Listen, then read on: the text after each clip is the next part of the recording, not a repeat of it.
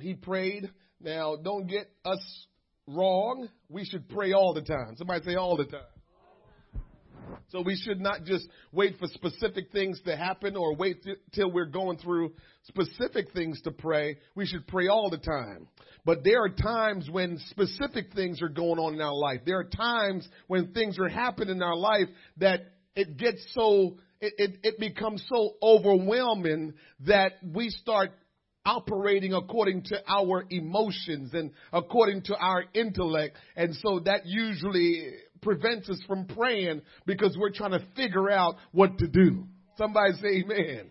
We're trying to figure it out and trying to make it work, and we're trying to do what we can to get our situation worked out because it's just so overwhelming. It's just, it has sparked some kind of emotional move in your life that you can only think about. How can I work this out? How can I figure it out? And we start to think about who's an expert in this field and who can do this and who can do that and how can I figure this out? And we start thinking that kind of way. And we never stop to say, well, the all-knowing God can help us out. And so that's why we're talking about when Jesus prayed, not that we should not pray all the time, but we should make sure when certain things happen in our life, we need to make sure we do what Jesus did. So we're going to go to the book of Matthew chapter 26. We'll start in verse 36 through 46. Familiar passages of scriptures, but we'll see something a little bit different in it tonight as we go in studying the Word of God. When Jesus prayed, in Matthew 26, verse 36, the word of the Lord says, Then cometh Jesus with them unto a place called Gethsemane, and said unto the disciples, Sit ye here while I go and pray yonder. And he took with him Peter and the two sons of Zebedee, and began to be sorrowful and very heavy. Then said he unto them, My soul is exceeding sorrowful, even unto death. Tarry ye here and watch with me. And he went a little further and fell on his face and prayed, saying, O my Father, if it be possible, let this cup pass from me. Nevertheless, not as I will, but as thou wilt. Verse number 40 says, And he cometh unto his disciples and findeth them asleep, and said unto Peter, What, could you not watch with me 1 hour? Watch and pray that you enter not into temptation. So that's clear scripture that I've talked about before, and I'll just mention it here briefly again, that usually when we fail, when we encounter temptation, and temptation means everything that is tempting you to do what you want as opposed to do what the Lord wants, that's called temptation. So it's not just one kind of temptation. All of us have different kind of temptations that we will face. Say, all of us have temptations. So when we think temptation, we like to easily go in the thought pattern of, well, usually that's that. And we start thinking in our minds that temptation means certain things. No. Every one of us will be tempted. All of us have the capacity to be tempted. So when it talks about temptation, it's letting us know if Jesus was tempted, then we all can be tempted. Maybe in different ways, but we will always be tempted. And the number one way to not fall into temptation when you're tempted is to pray. When we fail our temptation, it meant we weren't praying. So anytime you fall into temptation, it meant you did not pray like you needed to. And when you faced that temptation, you failed and you fell into it because prayer was not being offered to God like it's supposed to. The spirit indeed is willing, but the flesh is weak. He went away again the second time and prayed, saying, O my Father, if this cup may not pass away from me, except I drink it, Thy will be done. So this tells you here in a situation, a lot of times we're dealing with situations that we're not going to get around it. We're not going to get over it. We're not going to get under it. The situation that we're facing, we're going to have to get through it. And so God is not going to remove it. He's not going to stop it. He's not going to get in the way of it. We're going to have to go through it. So we can't just figure because we're Christians and God loves us and God is on our side that every time we get a difficult situation that God is going to come to our rescue and says, let me get you around this. Let's figure out a way how to make sure you don't have to deal with this. No. God is going to make sure He's with us, but we're going to have to go through it. We're going to have to experience what that situation will cause in our life. So you don't always get over it. Verse 43. And he came and found them asleep again, for their eyes were heavy. And he left them and went away again and prayed the third time, saying the same words. If I have to, then I'll do it. Then cometh he to his disciples and said unto them, sleep on now and take your rest. Behold, the hour is at hand, and the Son of Man is betrayed into the hands of sinners. Rise, let us be going. Behold, he is at hand that doth betray me. Amen.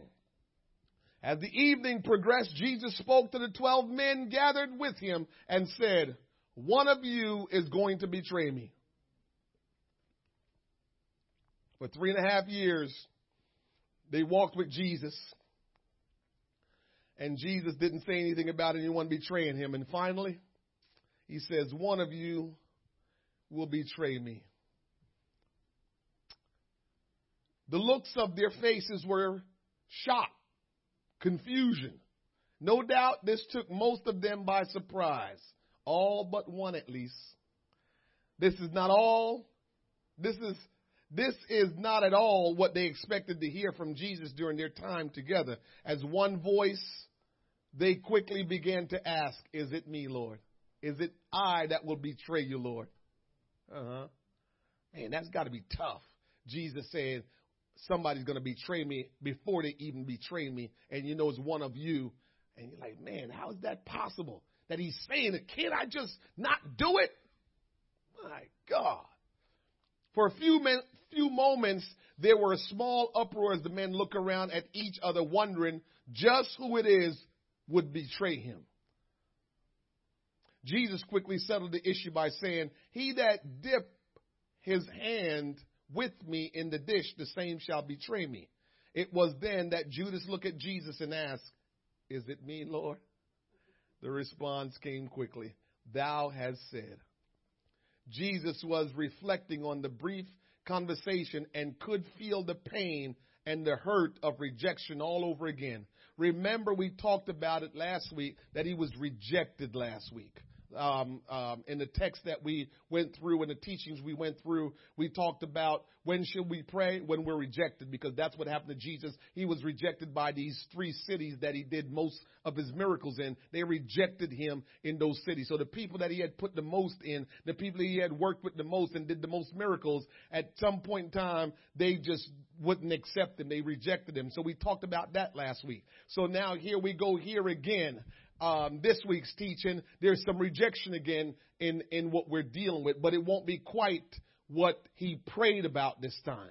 Last week he prayed because of rejection in our lesson. This week he's going to pray because of personal trial. He's going to pray this week because of personal trial. Okay? But before all of the personal trial happened, the first thing he experienced was rejection, hurt. Remember what we said last week, that the same part of your brain works when you experience pain in your body or when you experience rejection.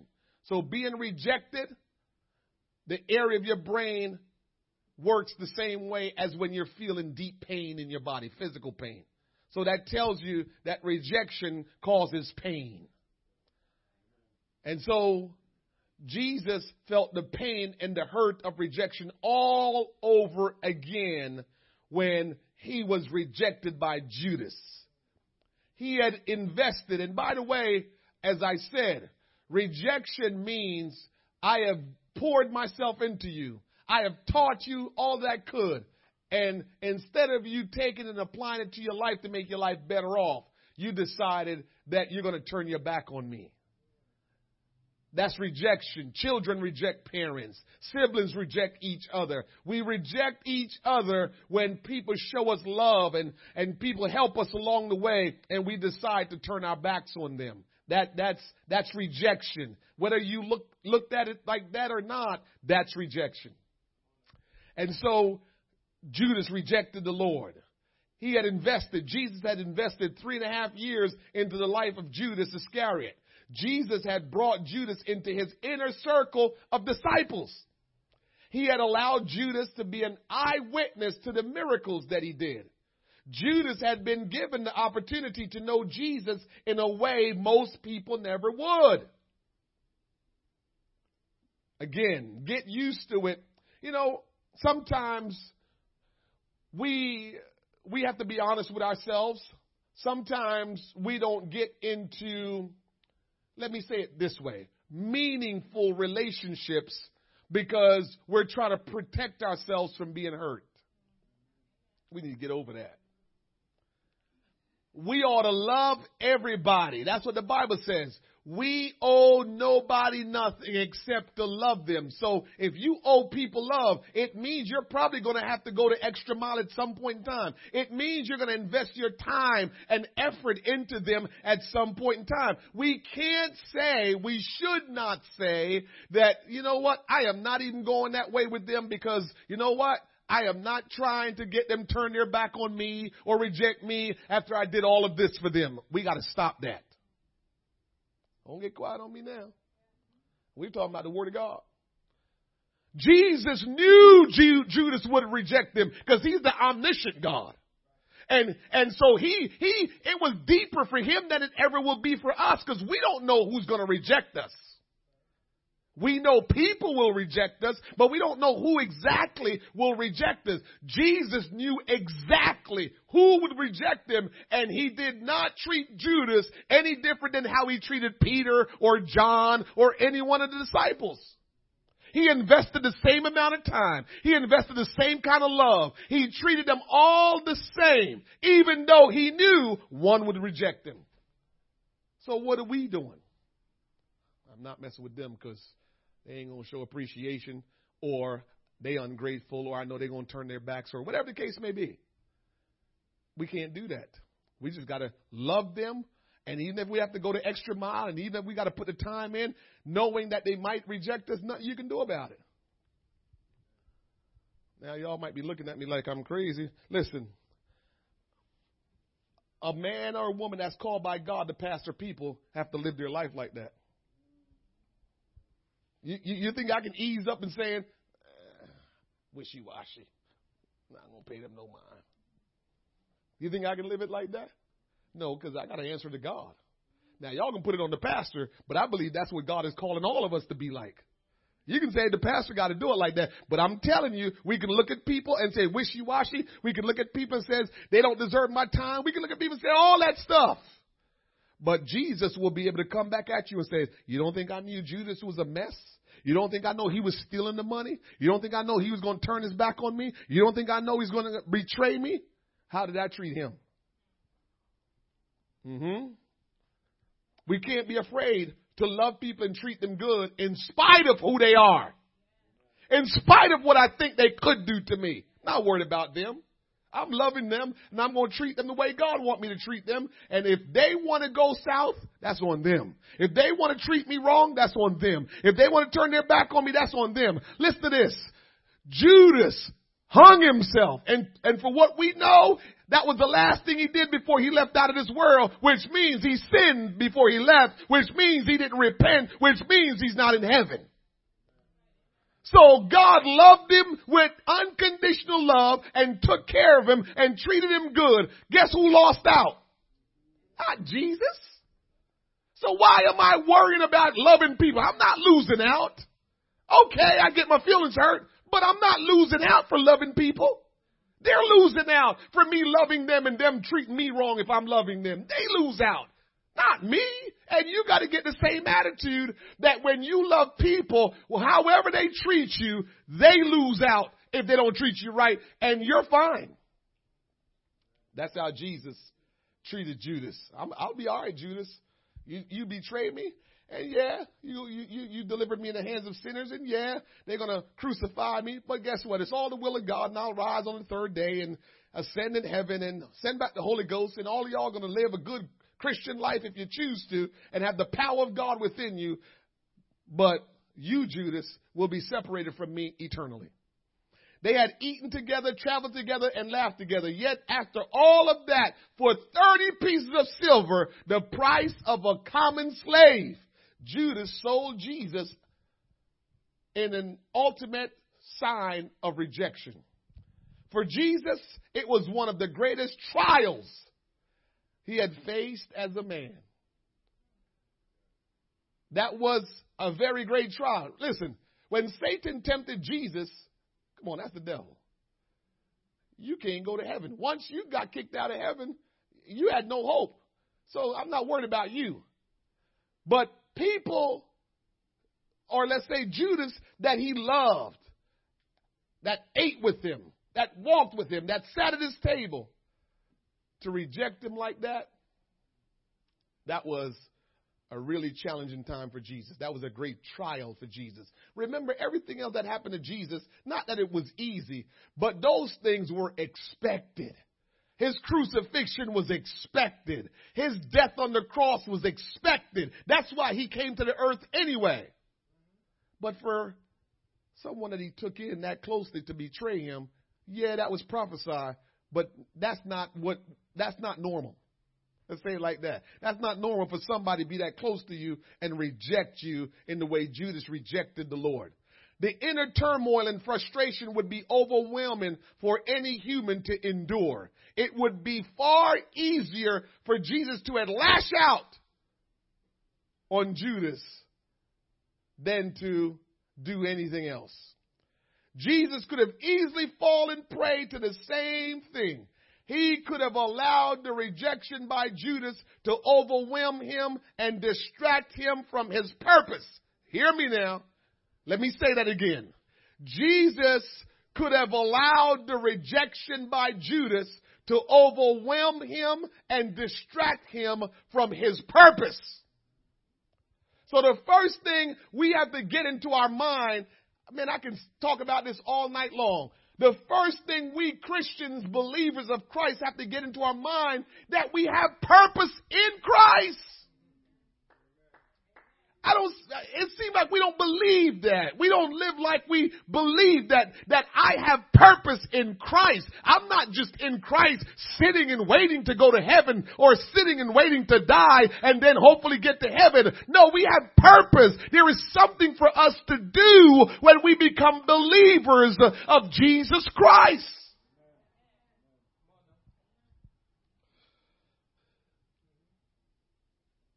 So Jesus realized, just like we should realize, that no matter what we go through, we still have purpose.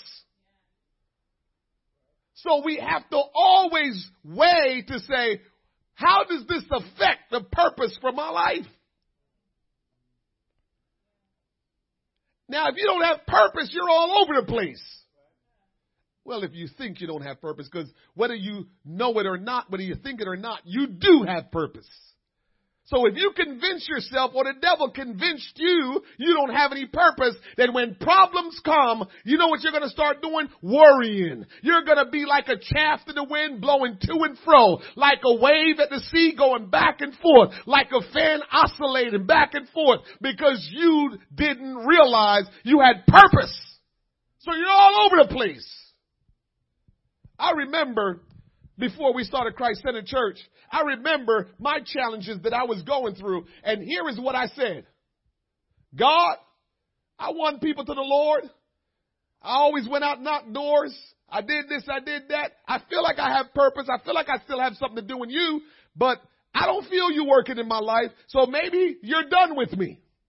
Maybe I fulfilled all of what you chose me to do as a Christian man, as a believer. And later on, the Lord just wheeled right in. But my point of telling you that is, you need to approach the Lord like that. If you're living for God and you feel like you don't have purpose, approach Him like that. Well, God, I feel like there's nothing for me. So I just go to church. Sometimes I don't even feel like clapping or worshiping, Lord, because I just don't feel like I have purpose. Do you have a purpose for me, Lord? And if you do, can you let me know something? We need to talk to him like that.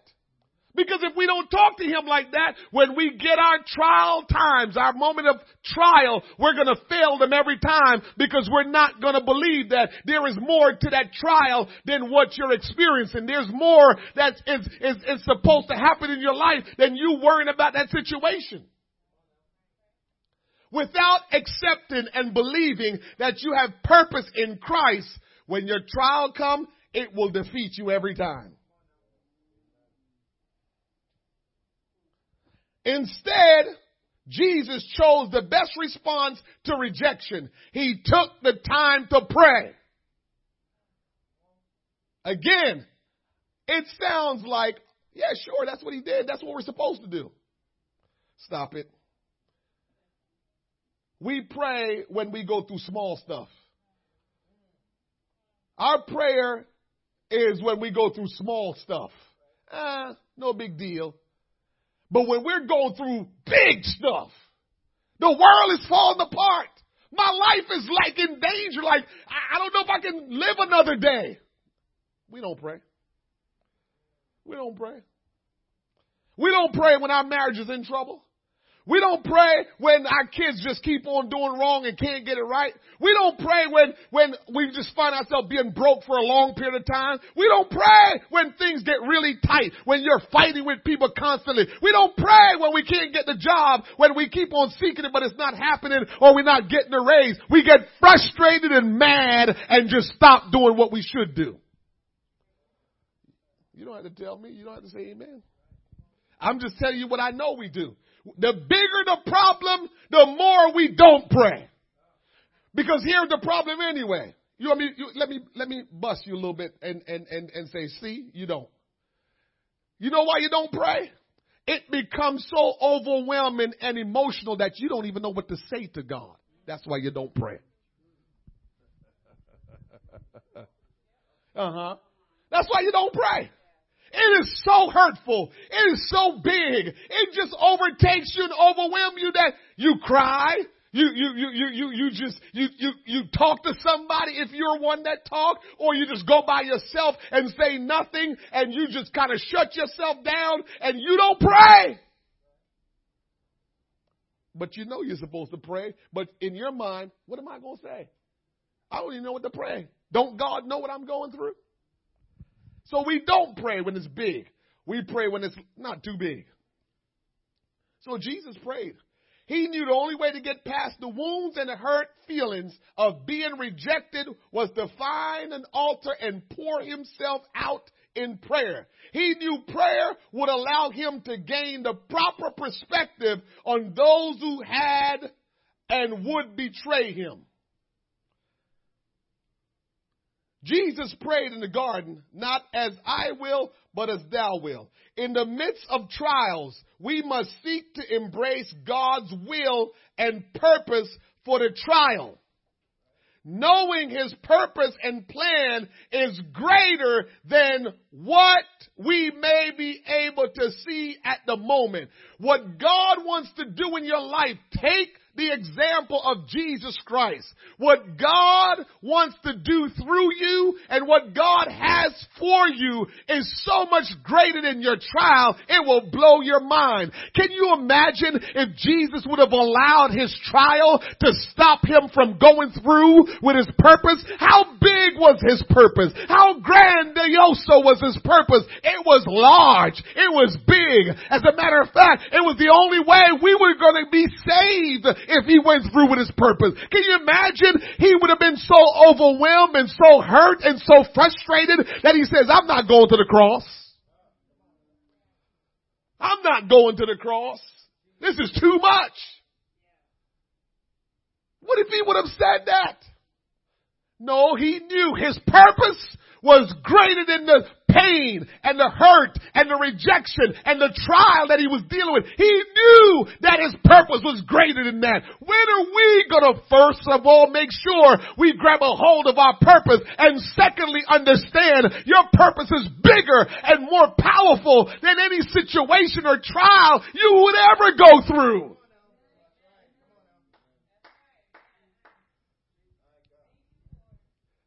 We need to tell our trials. We need to tell the devil, you don't understand. God has handpicked me and chose me to do wonderful and marvelous things through him. And I'm not going to let any problems or trials stop me. As a matter of fact, it's going to make me brag all the more. It's going to make me boast in Christ. It's going to make me feel that much better when I accomplish the will of God, to know what I went through to get it done. It's going to demonstrate the power of God when I just hold on and keep going until I get it done. Man, I don't know about you, but when I got to testify of why I'm still here today, and I can look back at all the things I had to overcome and look at all the things I had to go through and still got to fight and still got to keep going. When I look back at those, it feels so much better than if I had no trials, than if I had no rejection. It feels so much more better that I had these challenges, that I had these trials, that I had these rejections. It feels so much more better.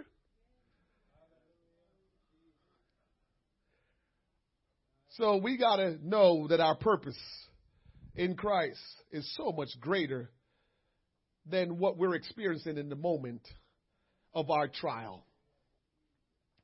One of the most difficult things to do in a trial is to raise above our emotions and remember God's purpose for us. Remember, we keep talking about that. Emotions, emotions, emotions. God is not telling you not to have emotion. He's not telling you to be a robot. What you have heard me said this before. You can experience hurt. You can experience rejection. You can experience whatever is going on. And you know what? You might have to cry a little bit. You know what? You might have to hurt a little bit. You know what? You might just be frustrated a little bit. But after that little bit, I need you to go and seek the face of God. After that little bit, you need to go to God and say, God, I know you're large and in charge and you're still in control. And while that situation has hurt me and frustrated me, now God, here I am. I trust you and I'm going to stick with you. We got to get to that place. I'm not telling you don't cry. I'm not telling you don't go through emotional situations when you're struggling, when you're going through a hurtful time or you feel rejected. I'm not telling you that. God gave us emotions for something. So express that emotion. But after you're done, don't you stop. You better keep on going and do what God wants you to do.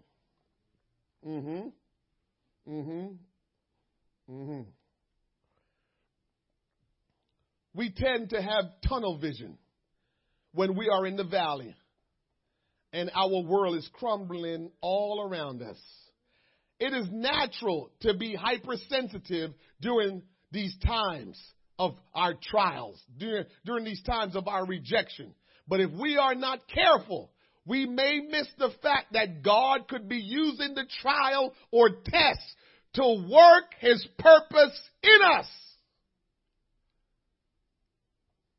We don't like that. When God is trying to work something for his will to be done, and that means we have to go through trial. But we should just become accustomed to that. Why Jesus' road to the cross wasn't a lot smoother? Why did he have to go through stuff? Why did he have to get tempted by the devil? Why did Judas have to betray him? Why his road to the cross just wasn't a lot easier? Romans 8:28 tells us, and we know all things work together for good to them that love God, to them who are called according to his purpose. Paul said, we know it is a certainty that everything we go through is working for our good and his purpose. Everything we go through is working for our good and his purpose. I had this written down somewhere, but I like it so much I'm going to say it before I even get to it, so you might hear it a second time.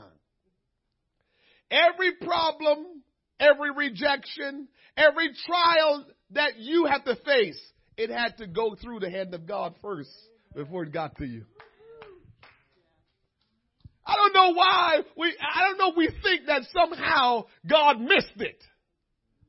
The problems that's coming to you, the rejection that's coming to you, the trial that's coming to you. I don't know if somehow we think, oh man, that one slipped. God, yo, you let that one get by you.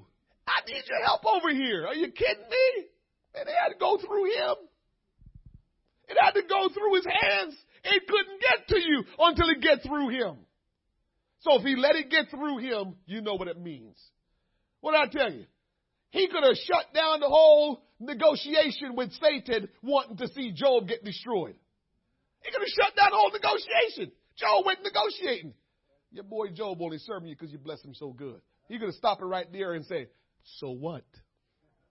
Come on, did we think about that? He could have looked at them right now and said, so what if he's serving me because he liked the stuff I give him? He mine. But the Lord didn't say that. The Lord said, oh, really? All right. Let me show you something. And so he said, you can take all the stuff that he got and let's see what happens. So everything got to go through the Lord. It doesn't show up on your doorstep or show up in your life because God missed it. During times of adversity and trial, our emotions can get the best of us. The challenge is to bring our emotions under the control of the Holy Ghost and let God direct our response. We have to let God direct our response. You know what I've learned? The world says it this way, but I'll tell you how God expects for us to do it. The world says it this way. Don't make a decision while you're upset. Don't send the email while you're upset. Don't send the text while you're upset. Don't post on Facebook while you're upset. That's what the world tells you, and it's a good thing. But in Jesus, they that wait upon the Lord. So I'd rather just wait upon the Lord. I don't care how crumbling it's going. I just know the God that I serve, that if I decide that God, I don't know what's going on, I don't understand what's going on, so I'm not going to do anything until you get involved.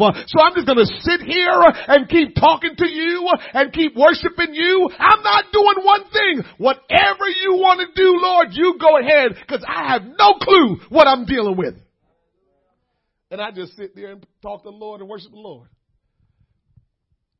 And I know him good enough to know, since I'm helpless, he will help me.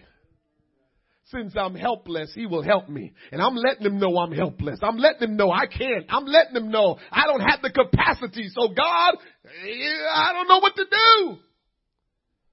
So you do whatever you want, Lord. And I trust that the Lord loves me so much that he'll get involved and do something that's for my good. He'll do something that's for my good and for his purpose. We do not always see the big picture God sees. We know how a particular trial will result in his purpose coming to pass in our lives, but we usually don't really understand it. We just got to keep cool and do what we need to do. If we respond with human emotions, we may very well be working against God's purpose in us and for us. You want an example of that one?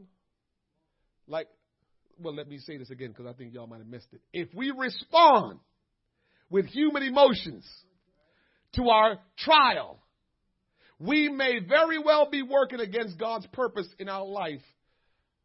And so, here's a good one. Peter and Jesus.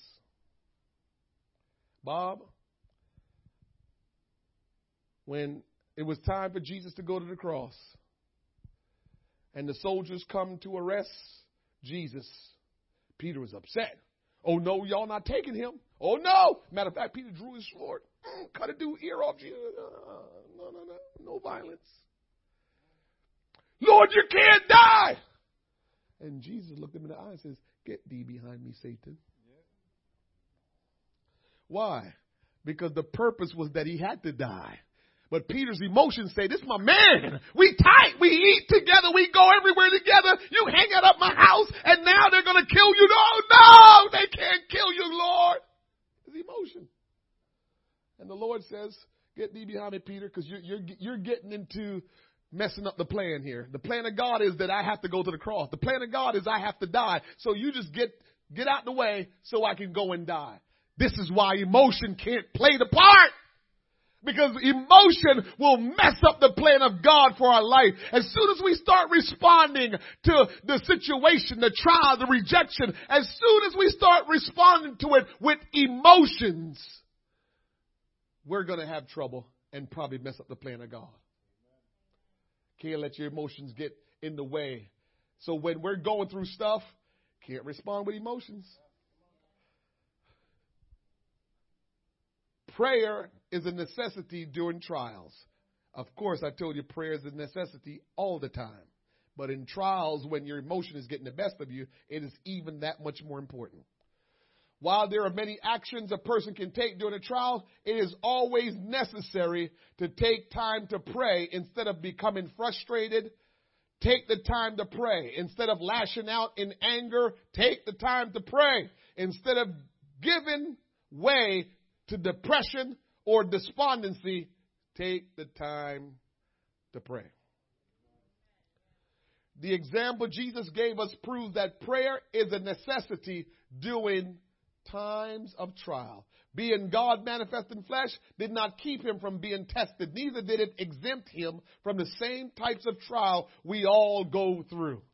He would struggle with the same feelings and emotions we struggle with. On that night when Judas betrayed Jesus, it would have been easy for Jesus to lash out in anger at Judas. Jesus could have chosen to view such a test as being unfair. Yes, some of those trials, Matthew, some of those trials are going to come where you think this is unfair. If it's coming from the Lord, if the Lord allow it to come, let me say it that way. If the Lord allow it to come, don't go down the road of unfair. Once you start saying it's unfair, your emotion is going to supersede everything else. Once you start saying this is unfair, what did I do to deserve this? That's a big one. I don't deserve this. You probably don't. But God, who is all-knowing and all-loving and all-powerful, says, let this come your way, son. Let this come your way, daughter. So stop worrying about how fair it is. I've never done it. As soon as people start saying that, I start rubbing my head. I didn't do anything to anybody. I treat people right. I mind my own business. Next time, a good friend of yours, don't just say it to anybody. Say that. Just say to them, are you a Christian? Just ask them that. Because once they say, yeah, say, well, these are things that the Lord will allow to happen to Christians. Are you a Christian? Because you shouldn't be saying, I didn't do anything wrong. If you're a Christian, some things are going to come your way that you have nothing to do with why it happened. It's just the way it is. I'm a Christian. I'm a believer.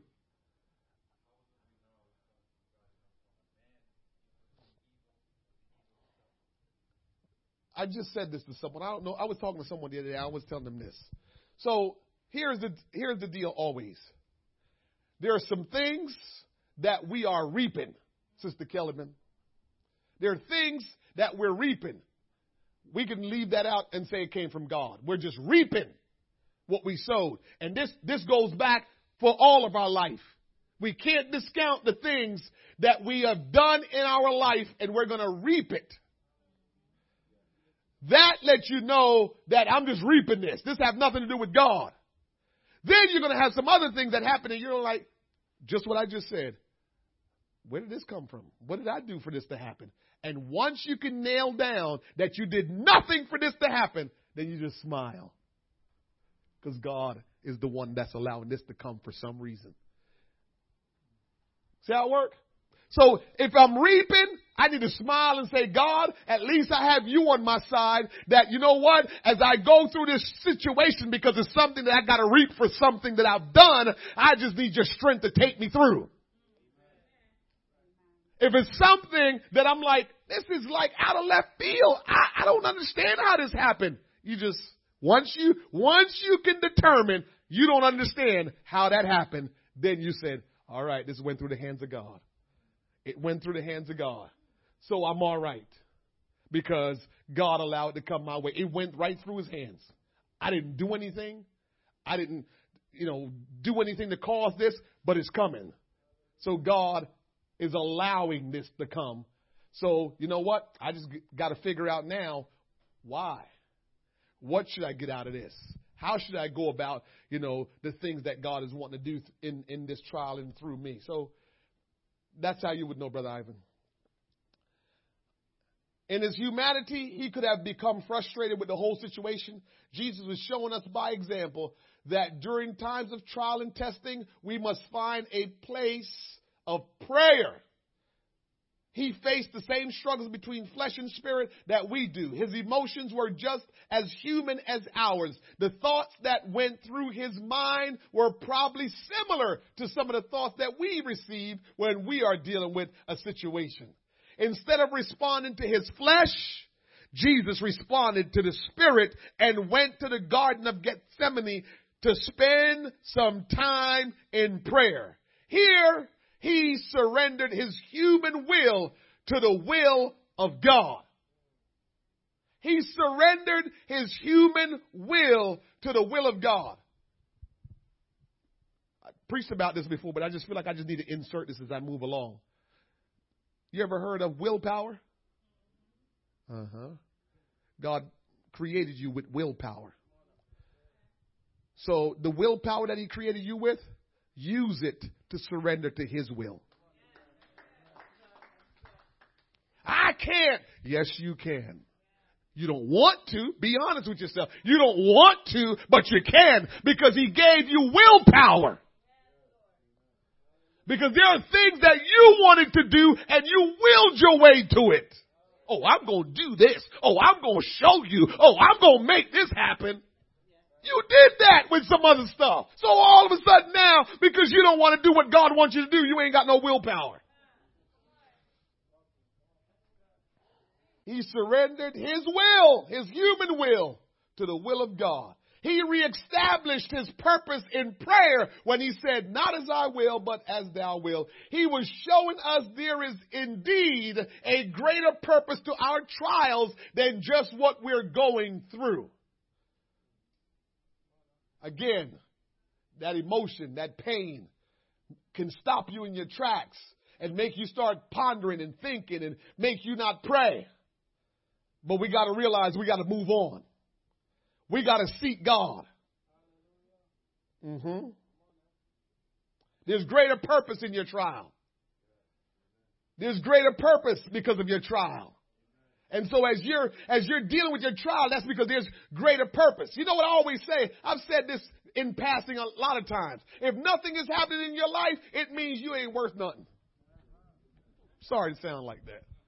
But the devil don't mess with anybody, and God don't test nobody that ain't about nothing.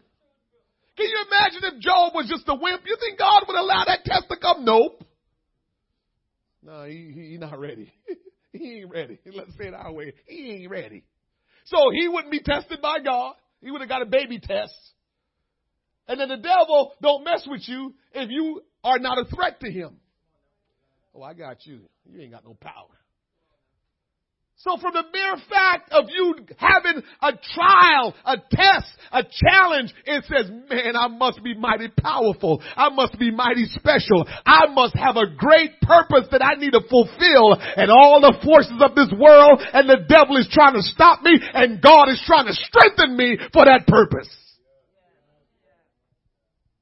Ugh. All of us at times have got to the place where we feel like I need to give up. I need to quit. I just can't. All of us. But I'm telling you, man, I'm telling you, woman, I'm telling you, young person, man, when we can just say, God, you must have something in store. That's sometimes what got me and kept me going. God, you must have something in store if I got to keep on struggling and pushing through this situation and that situation. I told you, God, help me one day to understand why I'm going through what I'm going through. The Lord clearly just dropped the thought in my mind one night and says, son, you're going through all of this because of me. And it's so profound because here's the story. If you're flowing with the world, the troubles that you're dealing with, you wouldn't be dealing with them. If you're going with the current, there is no opposition. There's no obstacle if I'm going with the current. But as soon as I'm swimming against the current, going against the tides, there's going to be some struggles. There's going to be some challenges because I'm going against the norm. Living for God is not like living for this world. This world is flowing one way and us living for God is flowing another way. So you can't live for God and it be easy. You're going to have to fight some fights. All right. The power of intercessory prayer is invaluable during trials. There are different kinds of prayers as well as different levels of prayers. During a trial, there is great benefit in entering a season of intercessory prayer. In these times, we may be so overwhelmed with what is happening to us that we really have no idea how or what we should pray. So here's some help. So you're going through it. You're overwhelmed. You're emotional. You don't know what to pray. The power of intercessory prayer is that during our hardest trials, the Spirit will pray through us to help us when we do not know how to pray. We sometimes downplay the Holy Ghost, but we better not downplay the Holy Ghost because there are mornings when I got up and I try to pray and I said, Lord, I don't even know what to say. I prayed this prayer yesterday. I prayed that prayer the day before. So how about you pray through me? How about you begin to minister through me? And all of a sudden I start talking tongues and I know God is praying on my behalf. Intercessory prayer. The Holy Ghost is not there for us to say, I talk in tongues. No, the Holy Ghost is there to help us to intercede for us. And so we got to say sometimes, God, I don't know what to pray. I don't know what to say. The Bible says, but with moanings and groanings will we pray. And God is praying on our behalf. That's intercessory prayer. So when you don't know what to pray, just sit there and say, God, I don't know what to pray. Will you pray through me? We worried about talking in tongues to look cool. We worried about the preacher saying the proof of you having the Holy Ghost is when you talk in tongues. That's all true. But we got to move past that and realize the reason that God gave us the Holy Ghost. And one of the reasons is that when we don't know what to pray, the Holy Ghost pray on our behalf. We think the Holy Ghost is to be cool. Man, we need the Holy Ghost to work with us because sometimes, man, we're devastating. We're devastated. And we're like, man, God, this is tough. Will you pray on my behalf and help me, Lord? Paul gives us some insight into the value of intercessory prayer in such a time. Romans 8:28 states, likewise, the Spirit also helpeth our infirmities. Woo! Oh, man, for we know not what we should pray for as we ought to, but the Spirit itself maketh intercession for us with groanings which cannot be uttered. What a powerful promise and resource. Through the avenue of intercessory prayer, we can engage the Spirit in a dynamic way. Help us. This does not happen when we rush in and out of prayer. I've been talking about that we need to really pray, and prayer is interaction with God. Prayer is communion with God. And when we sit or kneel or lay to pray, we need to pray and give God some time to speak to us. And when we lay or sit and stand, whatever we do to pray, we got to sometimes stay there and say, God, I don't know what to pray. And you begin to let the Holy Spirit take control of your mouth, of your heart, and begin to pray through you, and you just just stay there and just let him have his way and let him tell you when prayer is over. We just like to get in and out of prayer, say our two-piece, and just get out of here. I got to go. Work time. If we're going to experience the Spirit of God helping us, we're going to have to take some time. We can't just be praying on the run.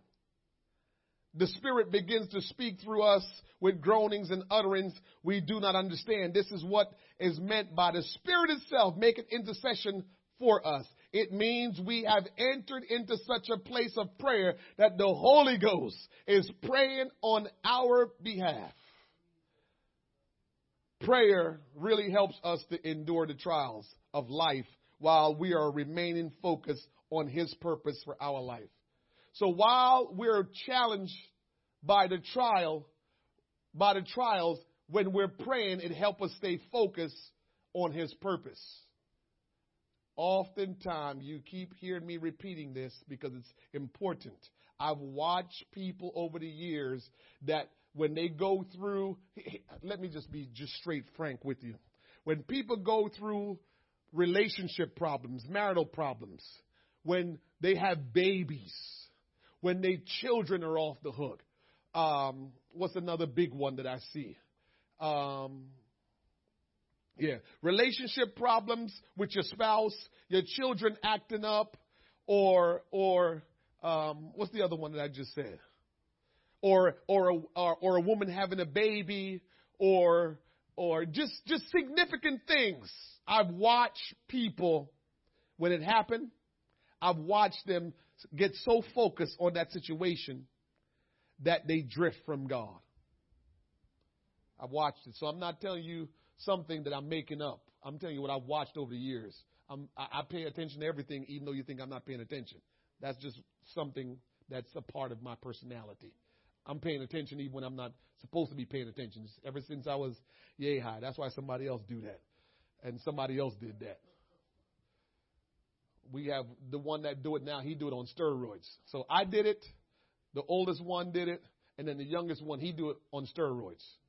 I feel bad sometimes because he can't even help it. He's way across the room and he's still trying to pay attention to something that's going on. Have no reason to be paying attention to it, but somehow he's doing it. It's a part of our character. I don't know what that is. God help us.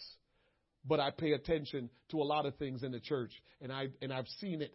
Relationship problems, man. Man, oh man, that just messes things up. Make people just go to the left so badly to the point where they're just like discouraged and they're not paying God no mind. All they can feel is the hurt of the relationship problem. Woman having a baby, all she can think about is that baby. Those things I see, children acting up, all they can think about is the child acting up. Somebody rejecting you, all you can think about is, as good as I treated them, how could they do me like this? Those are things that I've paid attention over the years. People stop doing what you want them to do. Because a lot of times we enter into relationships where the relationship is only good if the people are doing what you want them to do. And as soon as they don't do what you want them to do, then there's no good relationship anymore.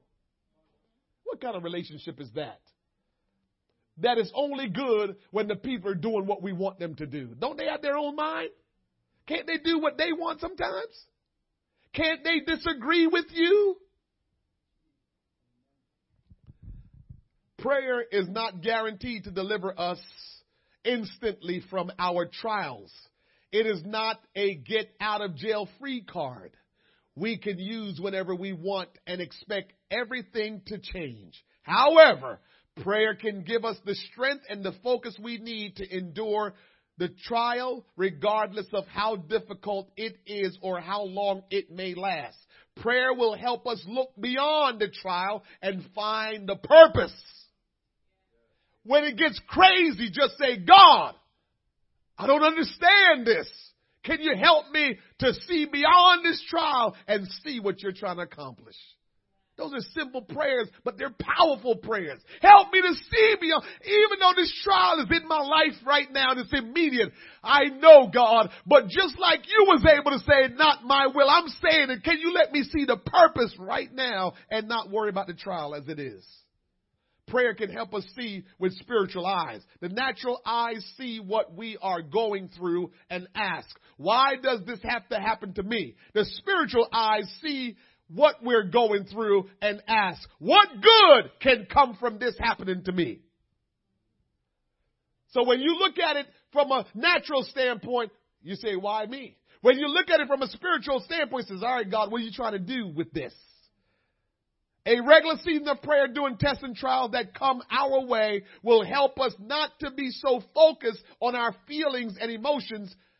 During prayer, we can expect God to speak to us and bring clarity about the purpose of the particular trial and how it is serving to fulfill His purpose in our life. Prayer has a way of lifting our eyes beyond the present distress of a trial and helping us to see the future blessing of enduring what we are going through. Jesus refused to allow the present trial to sidetrack him from his purpose. He endured the trial of the cross. He despised the shame brought upon him. Why? For the joy that was set before him. He knew the future joy would be greater than the present suffering. When Jesus was going through, here is the idea, what he was trying to teach us. He was trying to teach us that I know I'm struggling now. I know it's hurtful. I know I feel rejected, but I know all the people that will repent of their sins and be baptized in my name. I can see the millions of people that will elevate from the earth and meet me in the air. When the judgment come, when rapture come, they will come. I can see all the people that will worship and praise and joy. I can see all the people that will be edified because of me sustaining this whole thing. He looked beyond the trial and looked at the results. So if we're looking for the secret is praying for God's strength so we can look beyond what we're going through and look at what will be produced. Look at what will take place. We must not become so caught up in the trial that we forget there is a purpose for everything God allows to happen to us. There is not one thing that God is allowing to happen to us that it's not for a purpose. We got to believe that. We got to know that. Understanding that all things work together for good, help us pray through our trials and gain God's perspective. A right perspective can easily be lost during the trials that come our way. But if we can take a step back and pray, God will allow us to begin to gain His perspective on the trials we are facing. We can become so consumed with trying to find a way out of the present circumstance that we stop praying like we know we should. Our worship can become hollow. Our response to the word of God can become nonchalant because we're so deadlocked and focused on the trial. We clap our hands because we heard somebody clapping. We say praise the Lord because somebody says praise the Lord. We say amen because we're supposed to say amen, but really and truly we're letting the trial get the best of us. Not praying while going through a trial will affect a person's spirit in a negative way. Without remaining full of the Holy Ghost, we will fall prey to temptation during times of testing. People can backslide if they do not remain focused on the purpose of God for their lives during their time of trial. I can't say it enough about purpose. I can't say it enough, church. I can't say it enough. I realize the secret sauce to reading the Old Testament and watching so many of those men and women fall, mess up, and even in the New Testament, but kept going. I know what the common denominator is. And the common denominator is purpose. Every one of them that messed up, every one of them, whatever they were doing, they had a purpose. Noah had a purpose. David had a purpose. Abraham had a purpose. We can keep on going and going. Jeremiah had a purpose. Isaiah, they all had a purpose. And so when trials and challenges came their way, they whatever way they dealt with it, for the emotion to come out, they did, but they never stopped going because they had a purpose. If we will grab a hold of purpose, then we will realize that we will overcome every trial. We will overcome every obstacle. Every rejection that we go through, we will realize I could make it through because you know what? I have a purpose and I'm going to fulfill that purpose. And that purpose is greater than any rejection. That purpose is greater than any hurt feelings. That purpose is greater than any trial that I will go through. My purpose is too great. And my inheritance is too outstanding for me to ever allow anything to get in my way. Do you understand? You're inheriting a mansion. And the mansion is on a street made of gold. I don't think there's anything in this world. I mean, think about how many people dying daily because of robbery, for money, for jewelry, for fame. And that stuff, we're just going to inherit it like no big deal. I close with this. Even after David had been anointed king and chosen by God, he still had to run for his life. David got anointed and was on the run. How in the world God, you got to look at this stuff, man. God told this dude, I'm anointing you king of Israel. He got anointed king of Israel, but he had to be running. Man, if I was David, me and God had to scrap. God, hold on now. How are you anointing me king to rule over all Israel and I got Saul chasing me all over the place? Oh, we quiet on that one. What I tell you, you got to learn the ways of God and not worry about just trying to learn every single portion of Scripture, because you're not going to learn every single portion of Scripture. But what you got to do is learn the ways of God. When God anoints you to do something, He's going to have to strengthen you. He's going to have to toughen you up. He's going to have to build you up. He anointed David and says, all right, Dave, you're going to be king of Israel, but we're going to have to make some things get a little fine-tuned here. If you study the Scripture tightly, David was on the run for about 7 to 10 years from Saul, hiding in caves, trying to stay alive.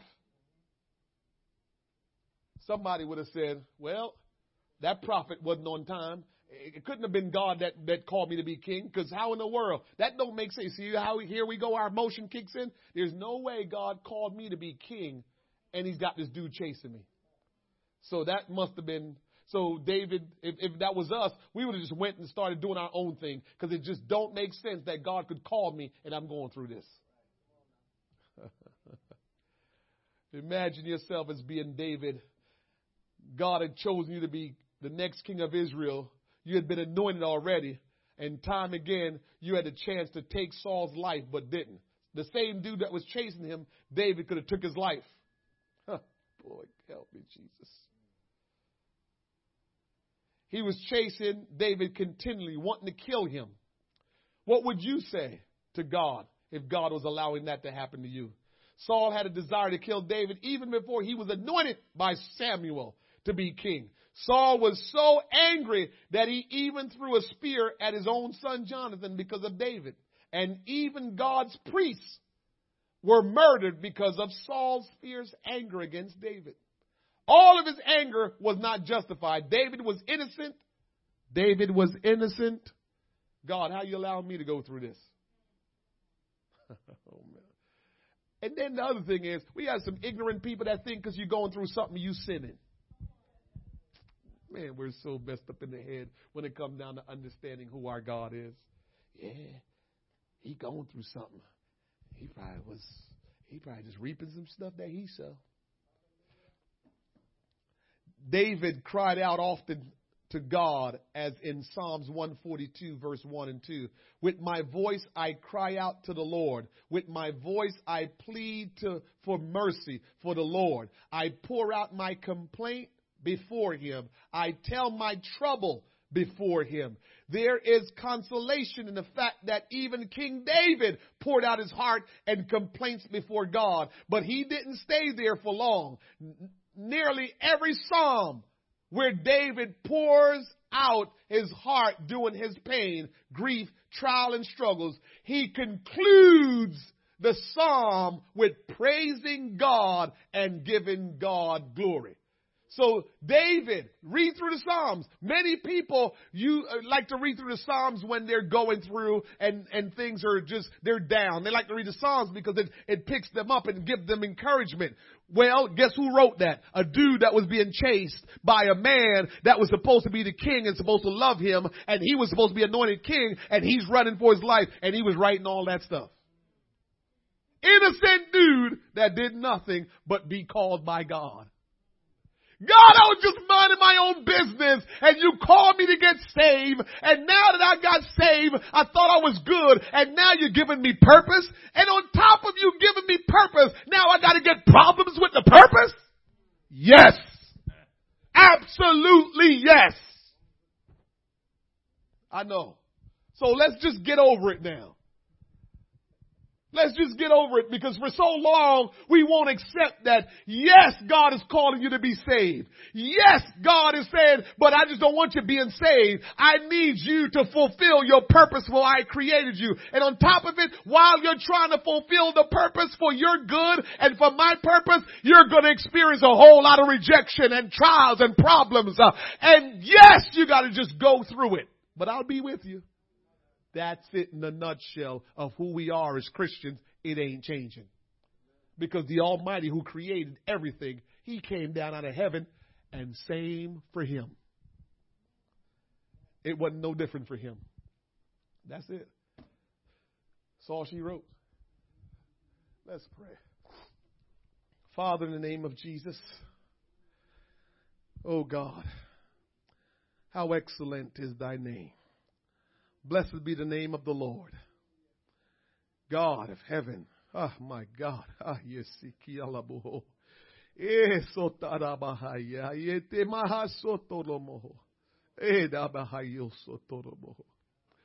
God, help us to embrace your purpose for our life.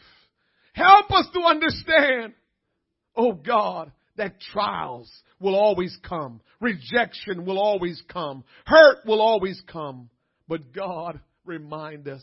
Take us into prayer. Allow us to go before you and be at your feet and cry out to you and call upon your name. Oh God, that Lord, we will embrace who we are as children of God. That we will not cower down, Lord God. And that we will not be timid, Lord God. And that we will not, oh God, go backwards. But Lord, that we will move forward and trust in you and stand on your word and know, Lord God, assuredly that, Lord, whatsoever you have called us to do, you will see it through to completion. I pray tonight that the words spoken here into our hearing will, oh God, take root into our heart and become a part of us. That, Lord, we will live it out. Help us tonight, Lord God, that we will pray always. But more importantly, Lord God, when we experience rejection, when we experience trials, when we experience, Lord God, the hard things of this life, that Lord, we will get down upon our knees and cry out and worship you and praise you and adore you. Will you strengthen the people of God that sits in this room here tonight, Lord God, that whatever comes their way, Lord God, they will square their shoulders and trust in you and call upon your name, and Lord Jesus, be able to make it through. Let no person in this room, Lord God, back away or cower down or backslide because of the trials, because of the hurt, because of the rejection. But I pray that there will be courage and boldness that will be unleashed in their life by the power of the Holy Ghost, and that they will stand on your word and your promises. I pray tonight, Lord God, and as we go from this place, the words spoken, Lord God, will ever be a part of us. Have your way tonight, Lord. Bless our homes that are represented here tonight. tonight. Bless this church and let the will of God be done. Oh, Father, we thank you for all that you are doing. We trust you, Lord. Even when our emotions are out of whack, Lord, we trust you. Even when we can't see what's going on, we trust you. Even when, Lord God, we can't grasp the things that are happening, we trust you, Lord God. We know you have a plan. We know you have purpose. And so, Lord, let every person in this room, Lord God, understand their purpose. And Lord, until they understand it, I pray they will walk in faith and they will, oh God, walk in obedience of your word until you reveal purpose to them, until you show them what you have called them to do. Lord, we love you. We praise you and thank you for all these things. We pray in a wonderful and powerful name of Jesus Christ. Let all the house of the Lord say in Jesus' name, amen. God bless you in Jesus' name.